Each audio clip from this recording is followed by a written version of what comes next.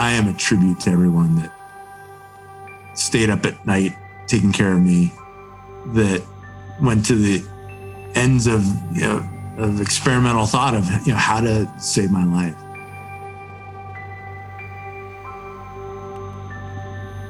I'm just a fortunate recipient of these incredible people.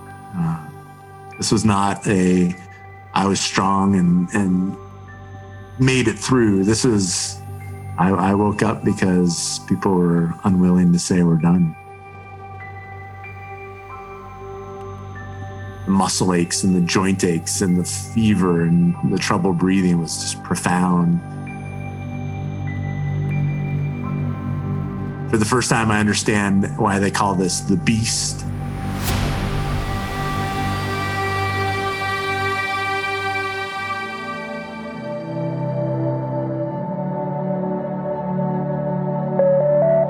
I'm Rob Piercy. I'm Rachel Tompa. And this is Lab Notes. Hey, Ryan, how are you? Doing well. Good to meet you. Likewise. That's Dr. Ryan Paget. He's an emergency room physician at Evergreen Health Medical Center in Kirkland, Washington, just east of Seattle. I asked him what a typical day is like in the ER. The only thing constant in an emergency department shift is you're going to be on your feet for 10 hours straight. You'll probably need to go to the bathroom for 2 hours before you finally get there. And you better have a granola bar and a bottle of water right there, because there's no such thing as a coffee break or a lunch break. Everything else is completely unpredictable. So it was with COVID-19. You remember that first case, or at least what was the first known case at the time? Yeah, I feel like it was so long ago, but it was really just a few months. And I remember being not at all surprised that the Seattle area was the first case. Right. This was a guy who had traveled to visit family in Wuhan, China. He was in his 30s, came back to Snohomish County, Washington, and he was treated at a hospital just 20 miles from Dr. Paget's hospital. So you had a sense like this was going to hit us somehow, but you never predict that you're going to be the epicenter and that somehow it infiltrated this group of the most fragile people you can imagine. We had our first positive test result on the 29th of February, which came back from a patient that had passed the day before. That patient was the first reported U.S. coronavirus death. It was a patient from a nursing home called Life Care Center. Of course, immediately everyone's eyes open up and say, wow. So we saw the patient in the ER simply with a surgical mask. We ran up to a code to put a breathing tube in this patient, unprotected. And all of a sudden, people are getting really scared. It didn't take long for us to figure out, well, that patient came from that nursing facility. We have like 10 plus patients in the hospital from that same place. And you felt like this wave was about to crash on you.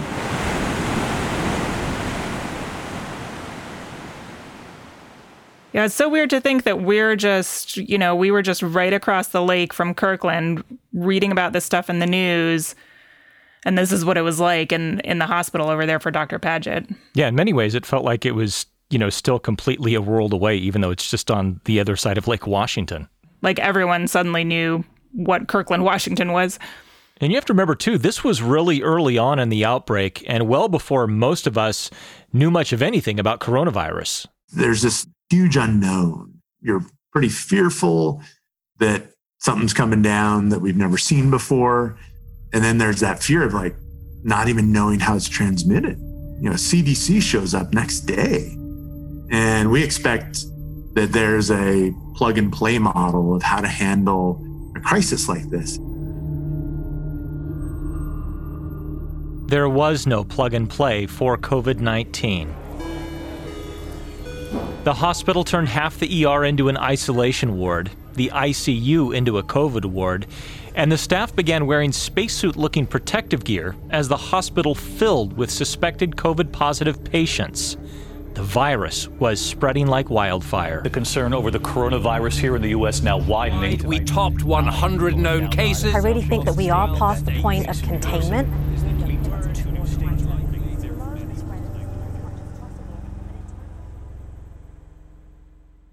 In more than 2 decades of clinical medicine, Dr. Paget had only taken 5 sick days, and most of those were due to surgeries for old injuries from his days playing college football at Northwestern University.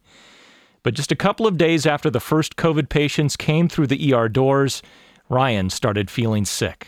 First symptoms were on the 7th and 8th, which is that Saturday and Sunday.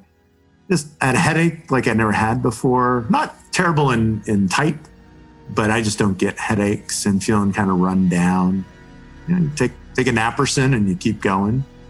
Then that Monday, Tuesday, Wednesday is when the traditional stuff showed up. So the fevers, the drenching sweats, the dry cough. And so probably that Tuesday is when I finally let it kind of seep into my mind that that's what it could be. And then Wednesday started feeling short of breath. Thursday got worse. And then about 5 a.m. on Friday, I was on the ventilator.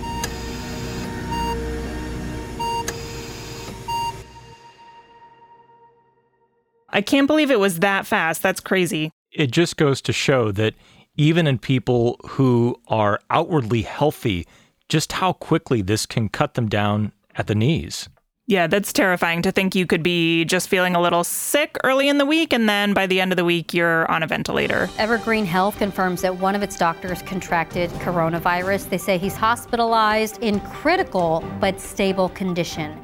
Everything Dr. Paget knows about the next 17 days is what he's been told by his doctors, his friends, and his family, because he was unconscious the whole time. He developed what's called a cytokine storm. I feel like we've probably all heard the phrase cytokine storm in news reports, or at least maybe more than we had 6 months ago. But what is a cytokine storm? In the most basic sense, it's an overreaction of our own immune system. Imagine our immune system as this silent sentinel that's just sitting there waiting to pounce and attack whenever there's a foreign invader. In a cytokine storm, it keeps attacking even after that foreign invader is wiped out, and it starts attacking our own tissues. In Ryan's case, that led to multiple organ failure.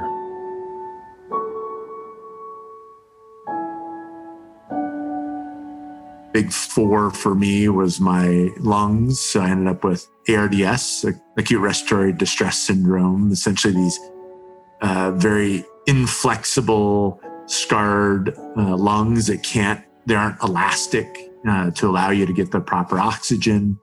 My heart was only functioning at 1/3 of normal. My kidneys had failed, so I was on dialysis. And then my liver was failing as well.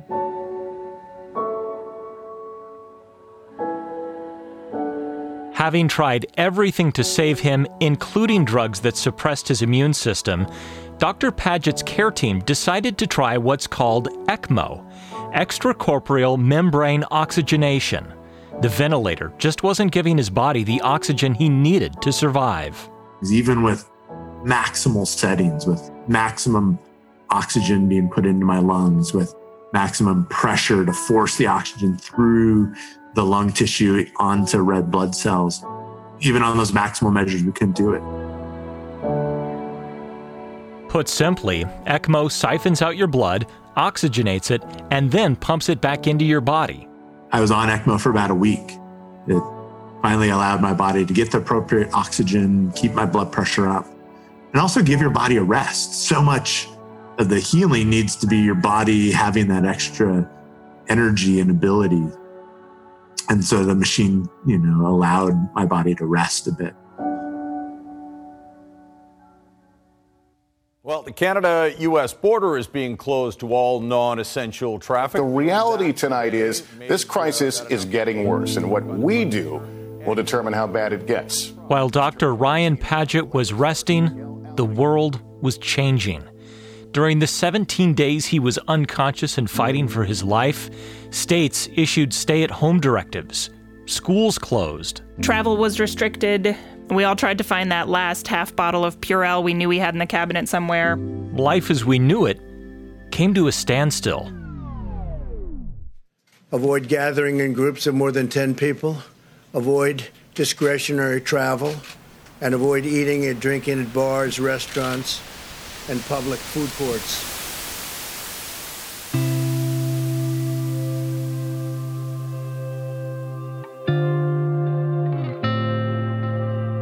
Finally, in late March, more than 2 weeks after doctors put him on a ventilator, the beast let Ryan Paget go. Just this incredible group of people saved my life.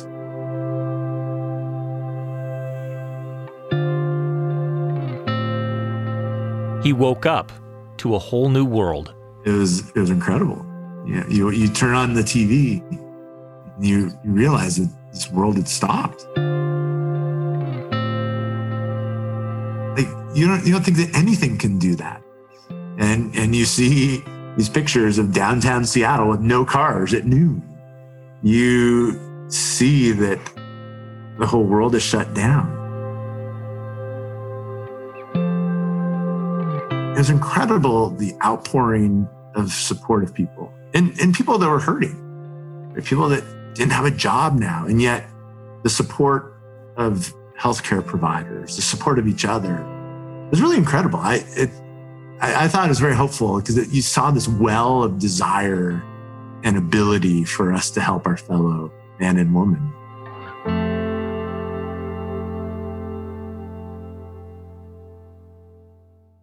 COVID constitutes the greatest health challenge in 100 years. Among those trying to help is Dr. Mukesh Jain, a cardiovascular researcher at University Hospital's Cleveland Medical Center in Ohio. This is remarkable in its scope. I mean, it's literally brought the world to a stop.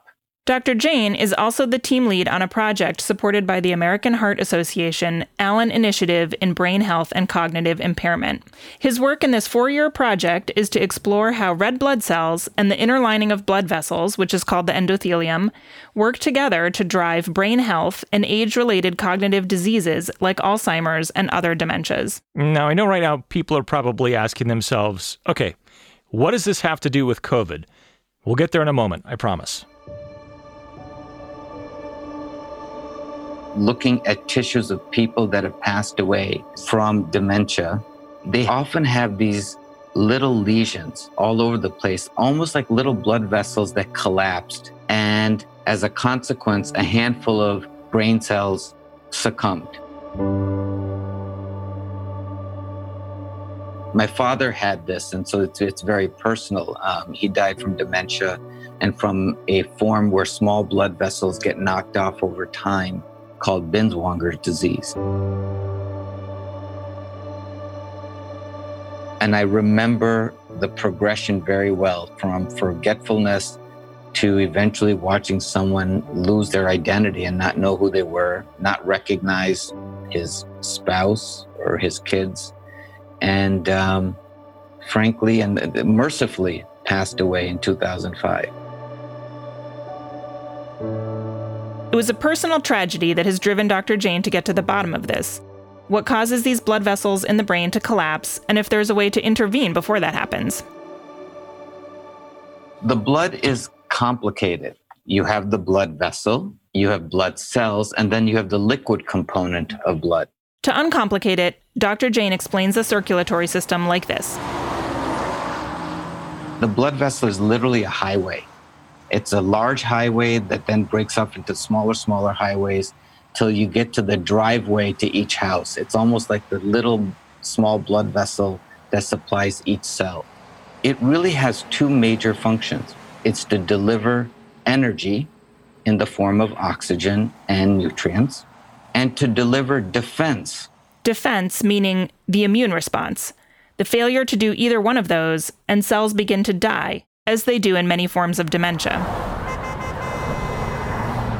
So, how do you keep the highways open and the blood-delivering cargo? Dr. Jain and his colleagues have been working on a few different approaches.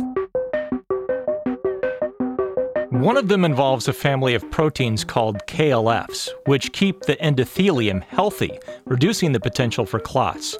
There's already a drug that augments KLFs called bortezomib. But Dr. Jain's team is also studying a compound called P7C3, which, in addition to enhancing KLFs, helps with energy production in the blood. Finally, they're also studying another compound called ethyl nitrite, or ENO for short. ENO is a gas that patients inhale, and it allows hemoglobin in your blood to carry more oxygen to your cells. Now to the mystery COVID-19 symptoms that doctors are sounding the alarm about. When Dr. Jain and his colleagues began hearing about the complications from COVID-19, they realized the therapies they'd been working on for preventing dementia could help in the pandemic.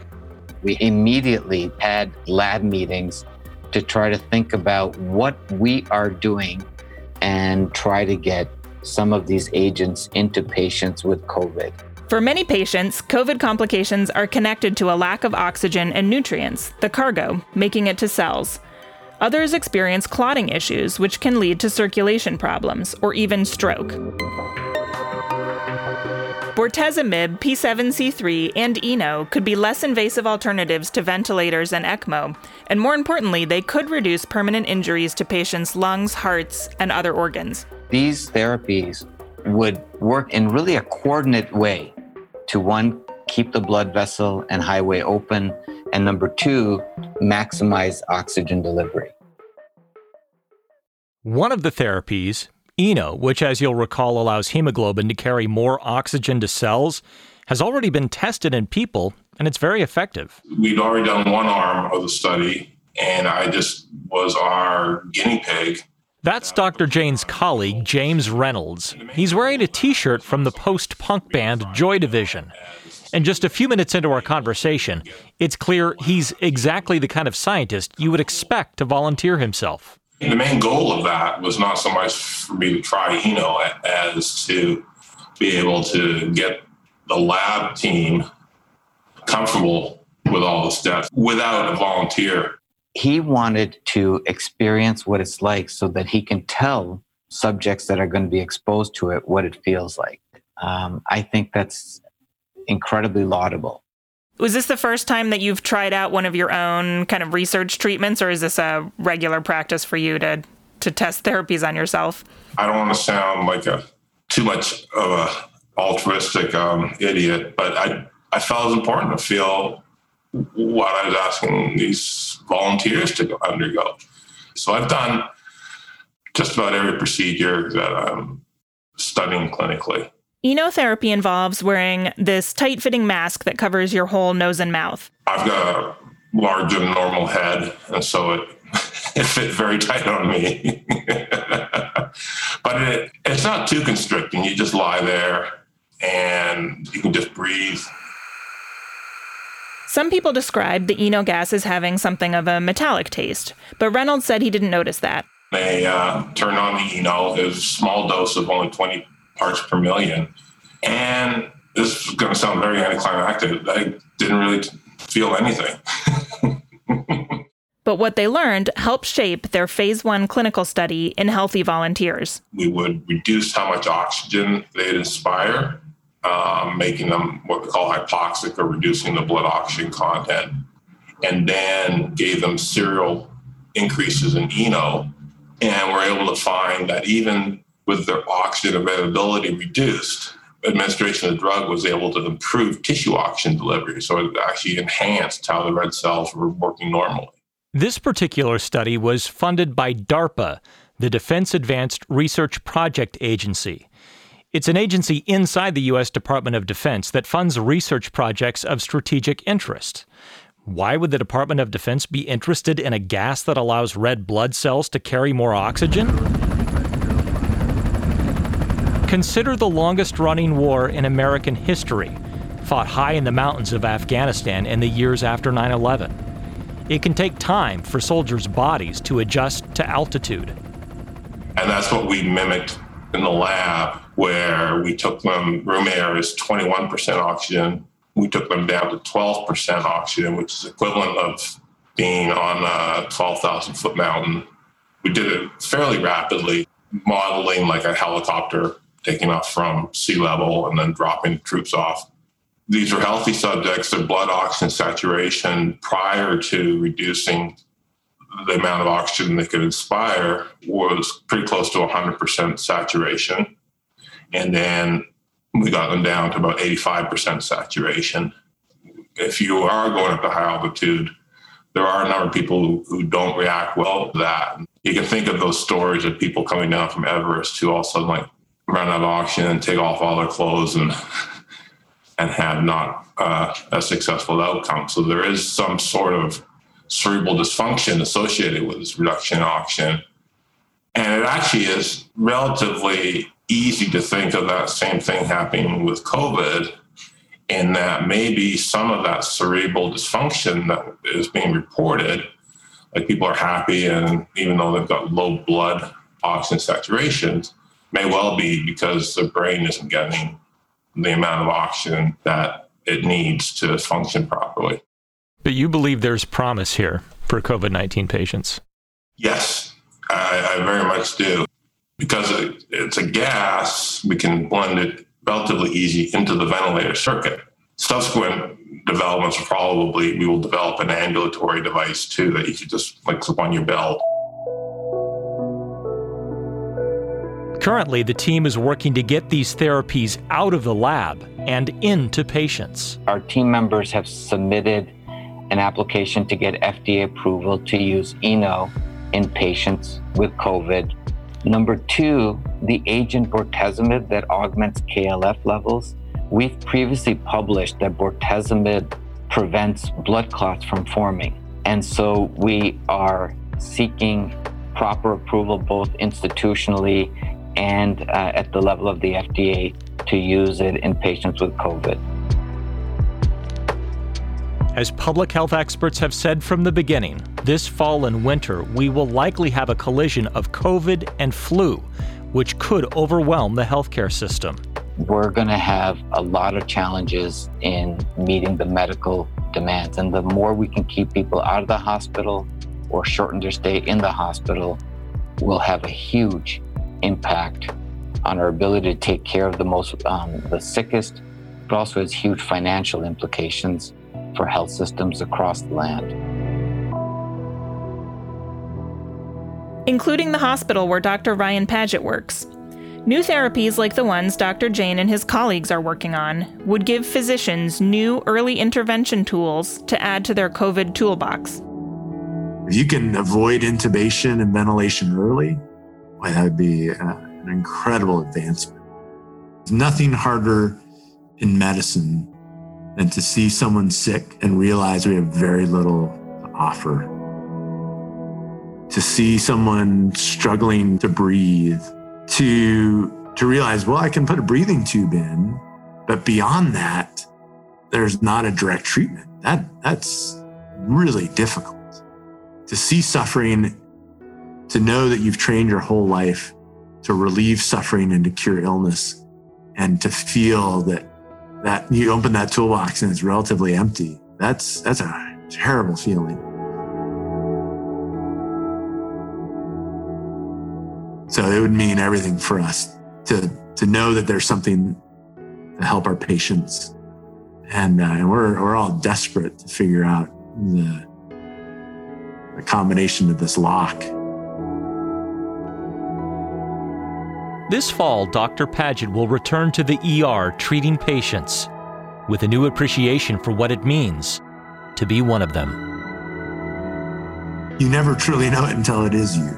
It's just to truly understand how far the ripple effect is of an illness, and to look at the person sitting next to the patient at the bedside and to truly understand the fear and the anguish that they can be going through. I think is probably the biggest takeaway from it.